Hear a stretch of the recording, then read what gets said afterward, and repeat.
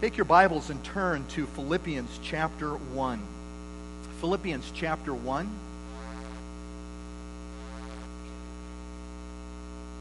As you can see, I've entitled our preaching series through Philippians as Rejoicing in Christ, because it is the primary theme, it's the primary idea of this short epistle.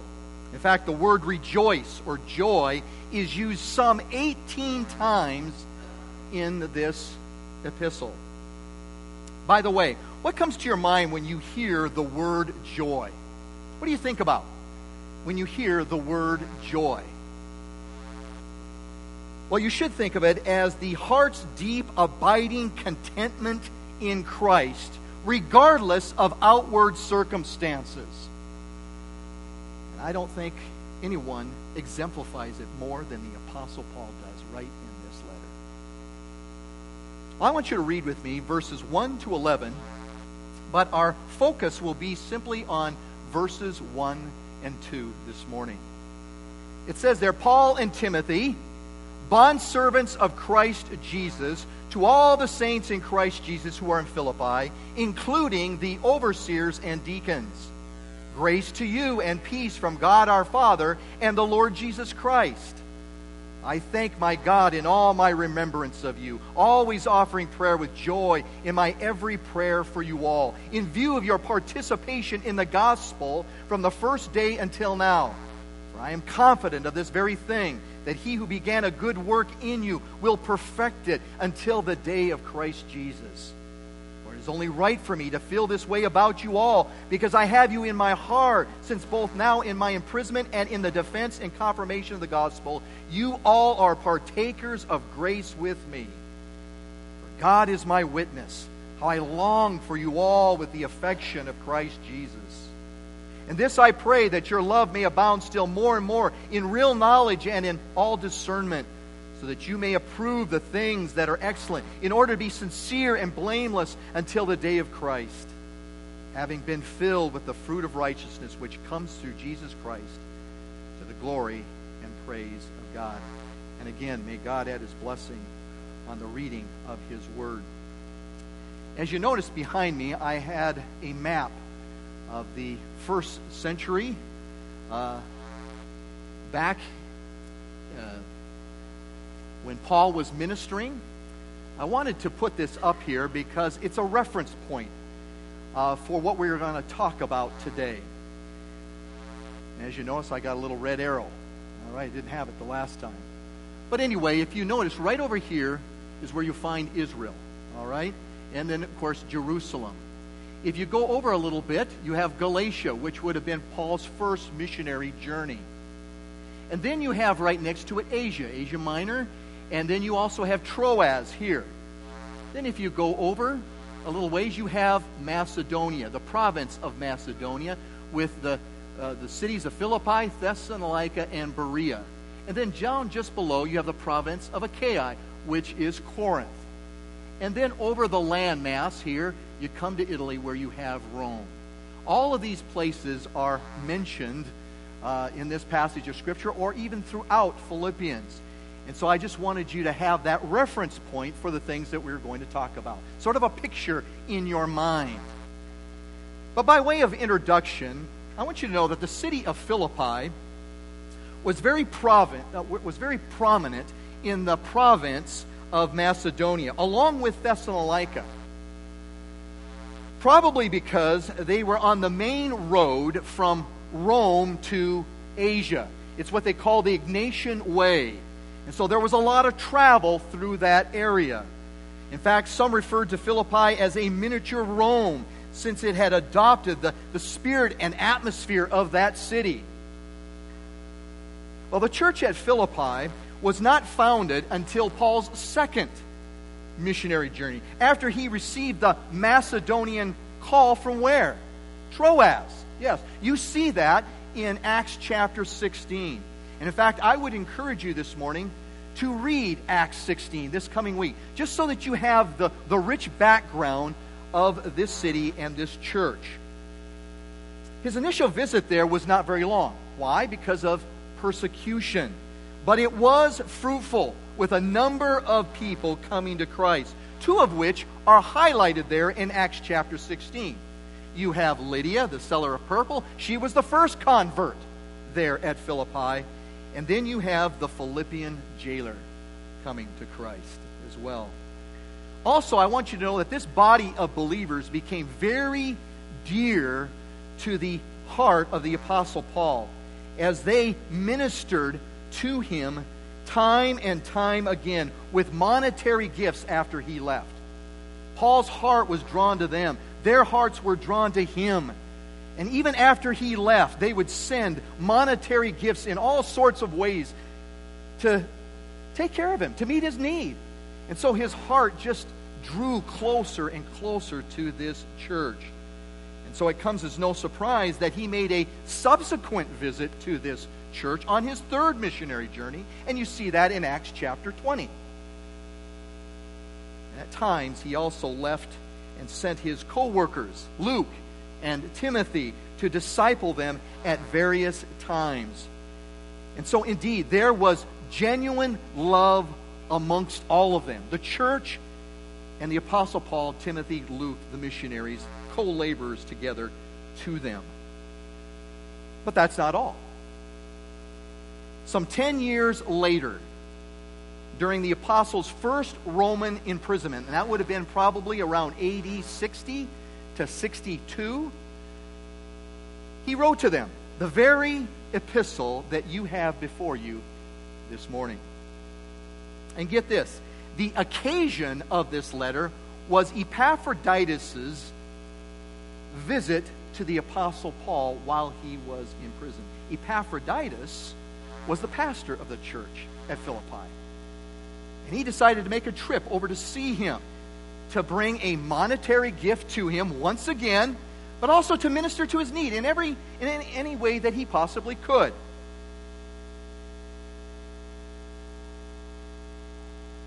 So Paul responded with this letter we have before us to thank them for the gift, to thank them for sending Epaphroditus to minister to his need.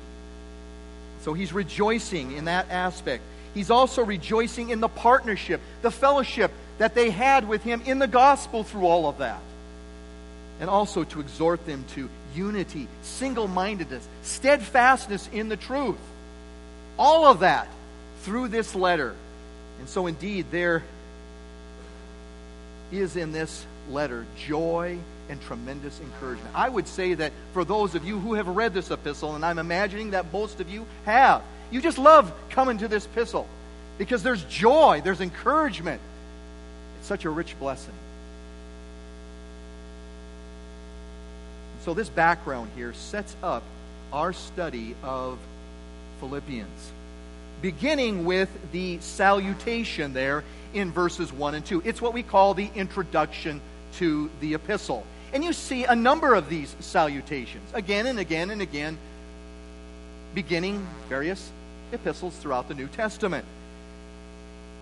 It's often skipped over. When you read through it, it's just like, well, it really doesn't matter. You don't give much thought to it. But I want you to know there is a lot that is said in those first two verses. It introduces the reader to some wonderful truths regarding the church, the fellowship of believers, the partnership in the church body. And though the word is never used there, that word fellowship, 3 times Paul mentions whom? Christ. Of Christ, in Christ, from Christ. In 2 verses, he mentions him 3 times. Christ is the heart and soul of the church. Amen? Absolutely. Without him, there is no church, and thus there is no joy. There's no fellowship. And so from this text, I want you to consider with me 3 elements. 3 elements of joyful fellowship in the church, so that, first of all, you might think rightly about the church. Sometimes we have a skewed understanding of what the church is. And there's a lot to be said about it, but I want to do it from the focus of fellowship this morning. But at the same time, I want you to be inspired to faithfulness because of the fellowship for the glory of God. So we're going to look at three elements. And the first element is found there. It's captured in the first part of verse 1. What does it say there? Paul and Timothy, bondservants of Christ Jesus. Wow, what a way to start out. So what do you notice there? What's the first element of fellowship? It's simply this. It involves being slaves of Christ. Joyful fellowship involves being slaves of Christ. It does. And this is captured in the word bondservants. The Greek word there is douloi, or slaves. See, Paul said this of himself and Timothy as he begins this letter. He does it without reservation, as though it's a badge of honor. And even though it had a negative connotation there in the culture, a slave of Christ in the mind of Paul was a blessing. Why? Because it meant that he had been delivered from sin by Christ. He had a new master in Christ. And it also meant doing the will of Christ humbly but gladly because of his grace. That's the heart of a slave in Jesus Christ. That was the mind of the Apostle Paul. And yes, he did wear it as a badge of honor, even though in the culture, the idea of a slave was looked down upon. And so these men, Paul and Timothy and even Luke, served Christ how? By serving others. The church of Philippi knew this of these men. They knew that these men were true bondservants of Jesus Christ. In fact, it was demonstrated even in this letter to the church. I want you to capture some of it.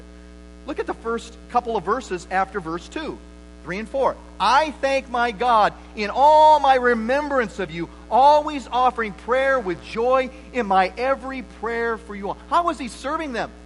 He remembered them in prayer regularly. I mean, think about that in light of all the other churches. This man lifted this church up before the Lord as well.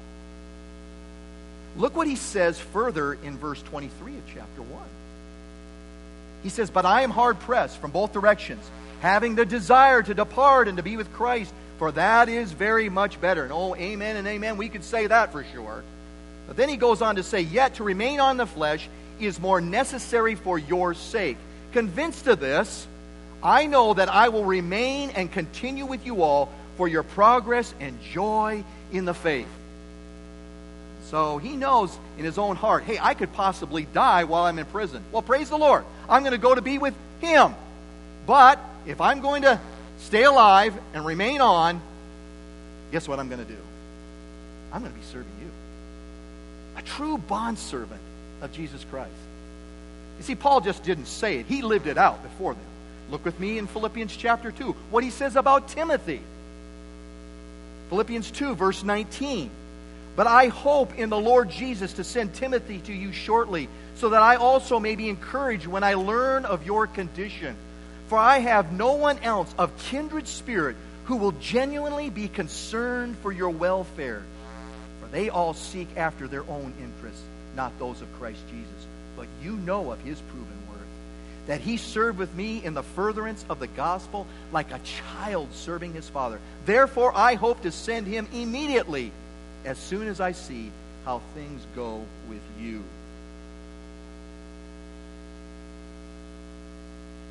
So, though Paul says of himself and Timothy that they are bondservants of Christ, I want you to know that it's true of all God's people. We're all douloi. We're slaves of Jesus Christ. Have you ever thought about that? You should, because we are. In fact, in Ephesians chapter 6, 5 and 6, the Apostle Paul is writing there literally to slaves at the time. They were Christian slaves. But notice what he says to them. Slaves, be obedient to those who are your masters according to the flesh. Why? with fear and trembling, in sincerity of heart, as to Christ. You're a slave of Jesus Christ first and foremost, and so therefore you should be the slave that you ought to be. He goes on, not by way of eye service as men pleasers, but as slaves of Christ, doing the will of God from the heart. In 1 Peter 2, 13 to 16, Peter writes these words, "Submit yourselves for the Lord's sake to every human institution, whether to the king as one in authority, or to governors as sent by him for the punishment of evildoers and the praise of those who do right. For such is the will of God, that by doing right you may silence the ignorance of foolish men. Act as free men, and do not use your freedom as a covering for evil, but use it as bond slaves of God." Isn't that ironic? He says, act as free men. And you can do that as a slave of Christ. So we're all slaves of Christ, doulos. And I want you to think about that this morning. It keeps us humble.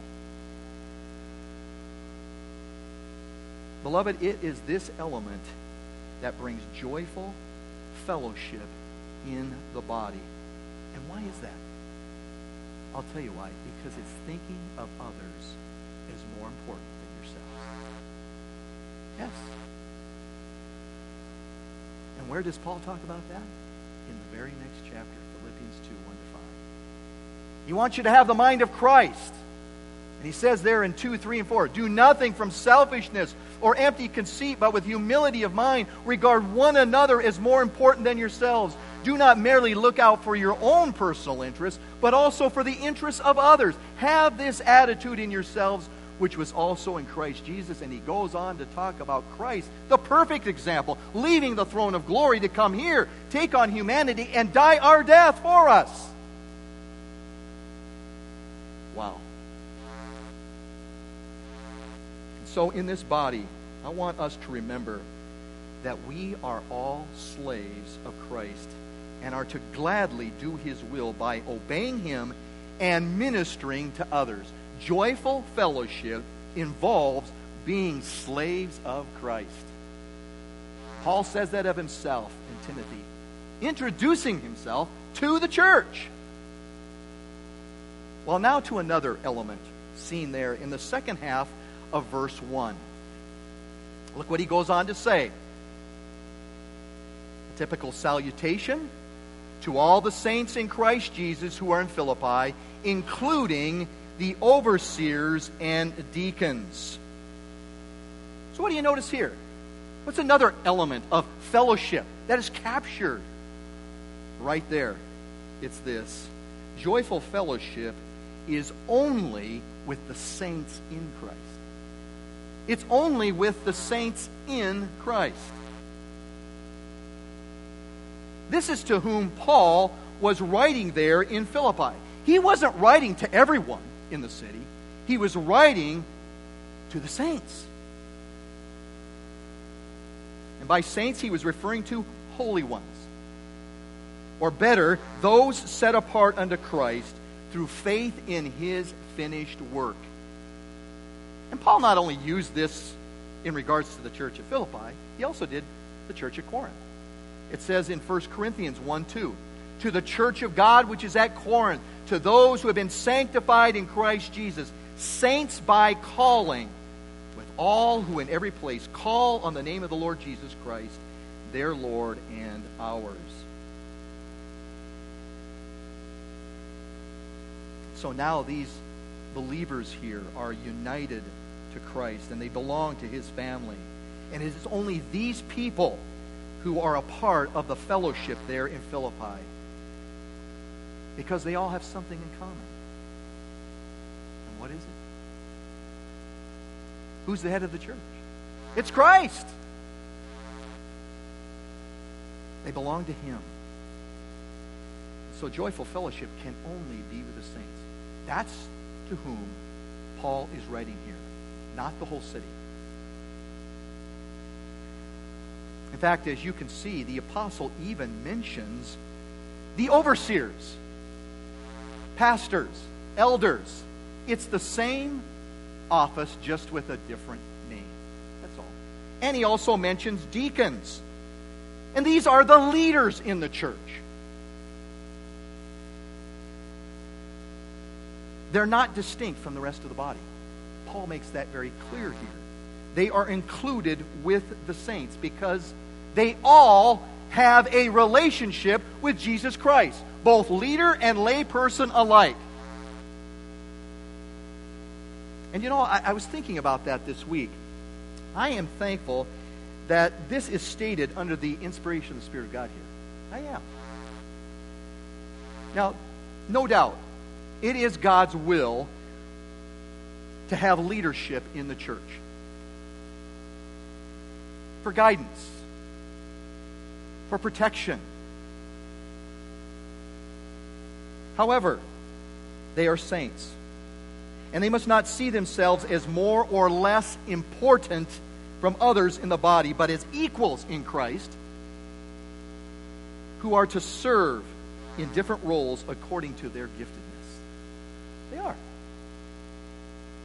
And I believe functioning with this kind of mindset, there is joyful fellowship and unity amongst the believers. And it's captured right here in the letter. Turn with me over to Philippians chapter 4.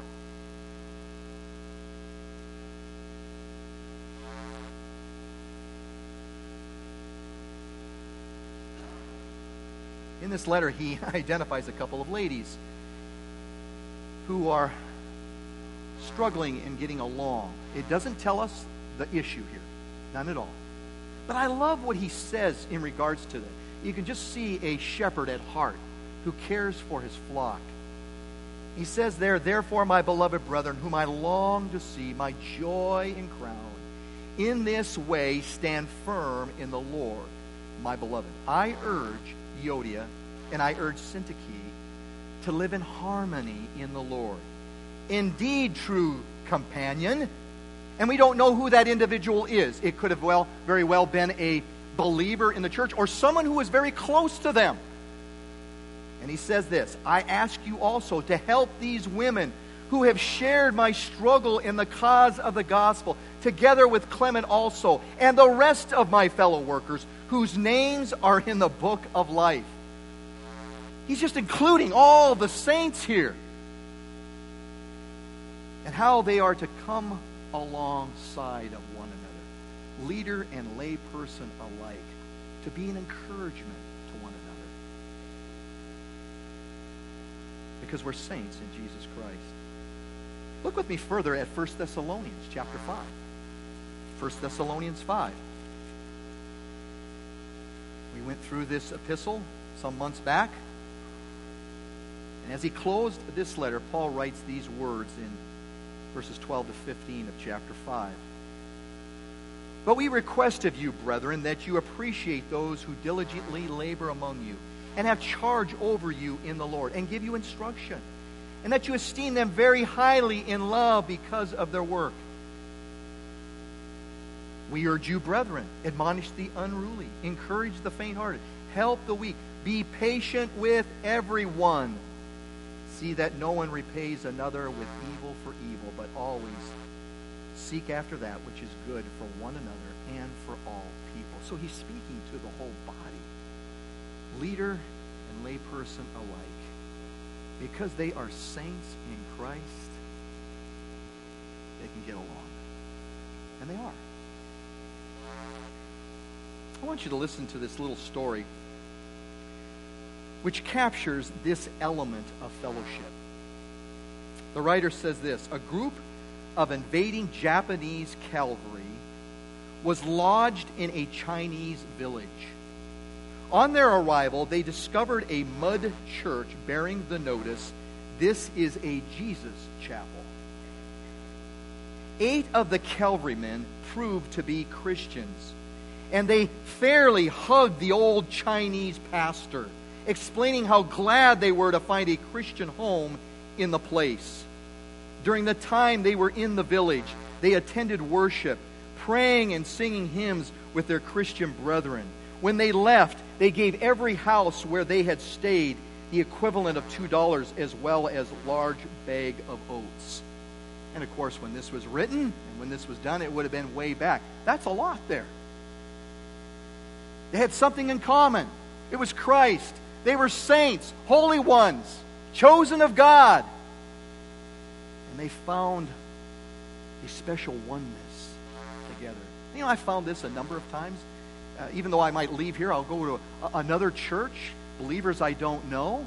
I'll end up visiting with them, and there's this heart tie that's there. I can't explain it, except for the fact that they're Christians, I'm a Christian. We know Christ. And so therefore we can talk about Christ and be an encouragement to one another.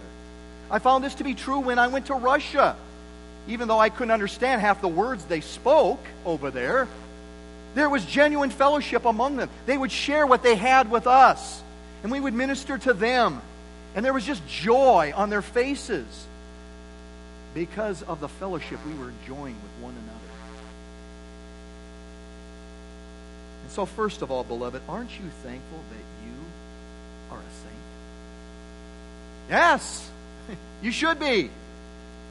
Everyone who has been called by and justified in Christ belong to His family of chosen ones. We are saints. It's not just a select few, as some religions say.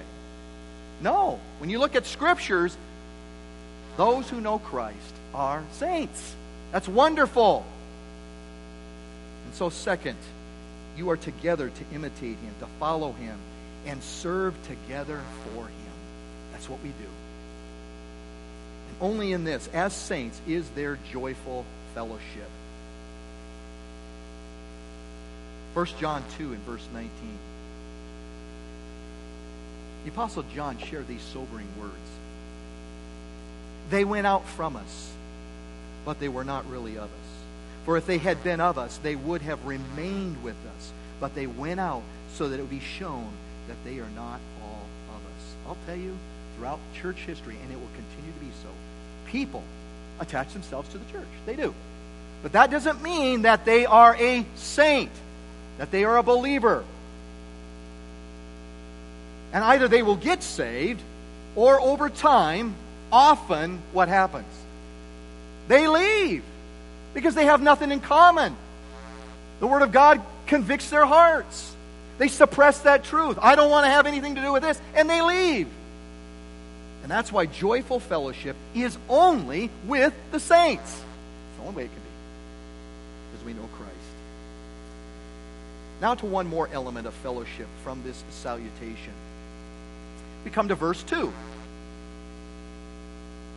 Grace to you and peace from God our Father and the Lord Jesus Christ. Once again, what do you notice here?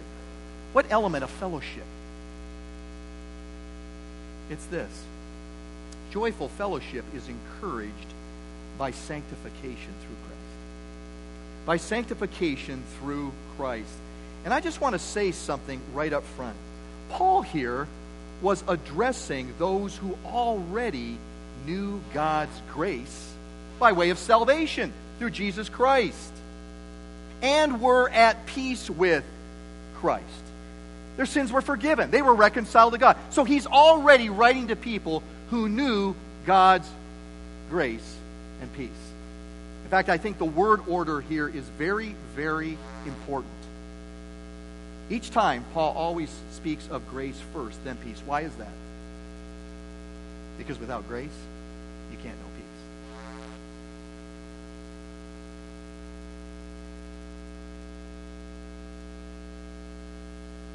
But I want you to know that here, what Paul is doing is giving a blessing. He's offering up a loving prayer to know His grace and peace more fully and to grow in it. I want you to read with me some texts that I think capture this very clearly. Turn back with me just one epistle to Ephesians chapter 2. Ephesians chapter 2. There's some familiar verses here. Ephesians 2, verses 8 to 10, to start off with. For by grace you have been saved through faith, and that not of yourselves, it is the gift of God, not as a result of works, so that no one may boast. So we are saved by grace. Paul here is writing to individuals who knew God's grace in salvation. But it doesn't stop there, because what does verse 10 say? For we are his workmanship, created in Christ Jesus for good works, which God prepared beforehand so that we would walk in them. That's grace too. But then he goes on to talk about peace. Certainly from a positional point of view. But look what he says there, starting in verse 13. But now in Christ Jesus, you who were formerly far off have been brought near by the blood of Christ. For he himself is our peace, who made both groups, that is Jew and Gentile, into one, and broke down the barrier of the dividing wall, by abolishing in his flesh the enmity, which is the law of commandments contained in ordinances, so that in himself he might make the two into one new man, thus establishing peace, and might reconcile them both into one body through the cross, by it having put to death the enmity. Also he came and preached peace to you who were far off, and peace to those who are near. For through him we both have our access in one Spirit to the Father. So then, you are no longer strangers and aliens, but you are fellow citizens with the saints and are of God's household. So, the true believer, yes, they are at peace with God. Sins forgiven. They're reconciled. So what does that mean now? We can be at peace with one another. Okay? Yes. It establishes that foundation. In fact, go with me over to Titus. Just one other passage here. Titus chapter 2. Again, some familiar verses of Scripture here. What it says about grace.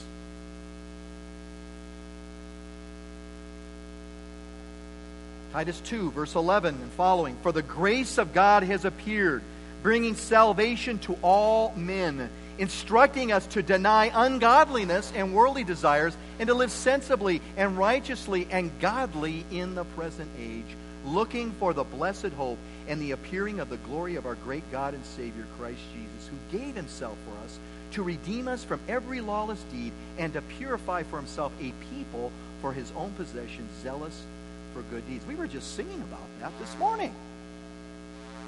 And he goes on to talk more about this grace in chapter 3, and how it extends out in our walk with the Lord and with one another in the body of Christ. And so you see, with these godly virtues of grace and peace manifested in their lives, the Philippian church would conduct themselves how? In a godly manner.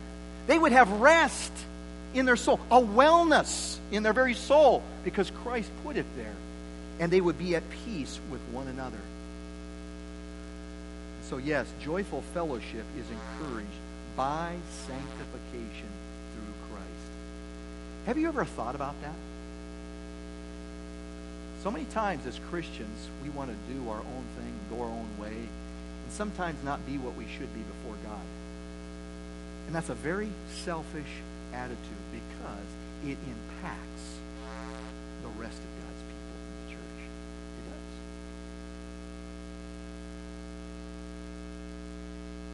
If you're not right with God or Christ on a vertical level, how can you be right on a horizontal level?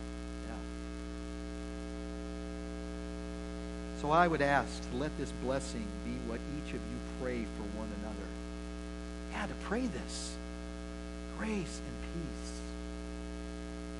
And even with what you greet one another here at church. Now you might say, you mean I just have to go up to somebody and say grace and peace? Yeah, sure. That's okay, that's fine. Or you might say it in a different way. What do we often do? I mean, I'm guilty of this. Come up to someone, hi, how are you? Oh, good. We jump to the next person. Without taking the time to just say, hey, how are you doing? How's it going in the Lord? You know, I noticed in the prayer sheet some things going on in your life. How's that going?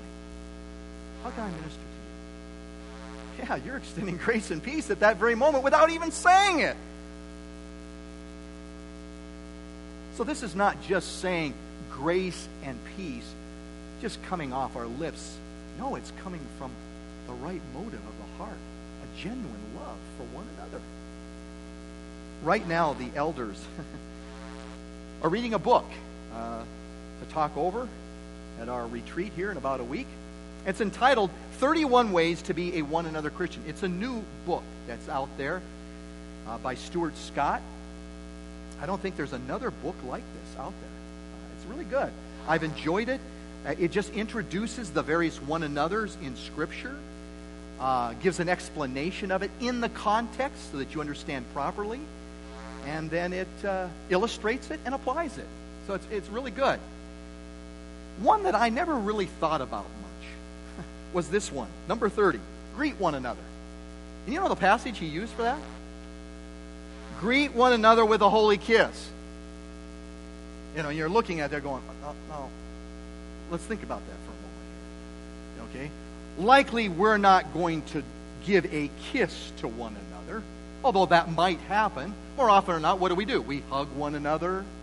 We shake one another's hands. But is it genuine? All right? I do like what Stuart Scott said about this. He writes, greetings for believers need more depth and intimacy. God does not require small talk. He requires a genuine greeting of brotherly love. He goes on to say, even though the specifics of this one another command, kissing, might not apply, the general principle does still apply.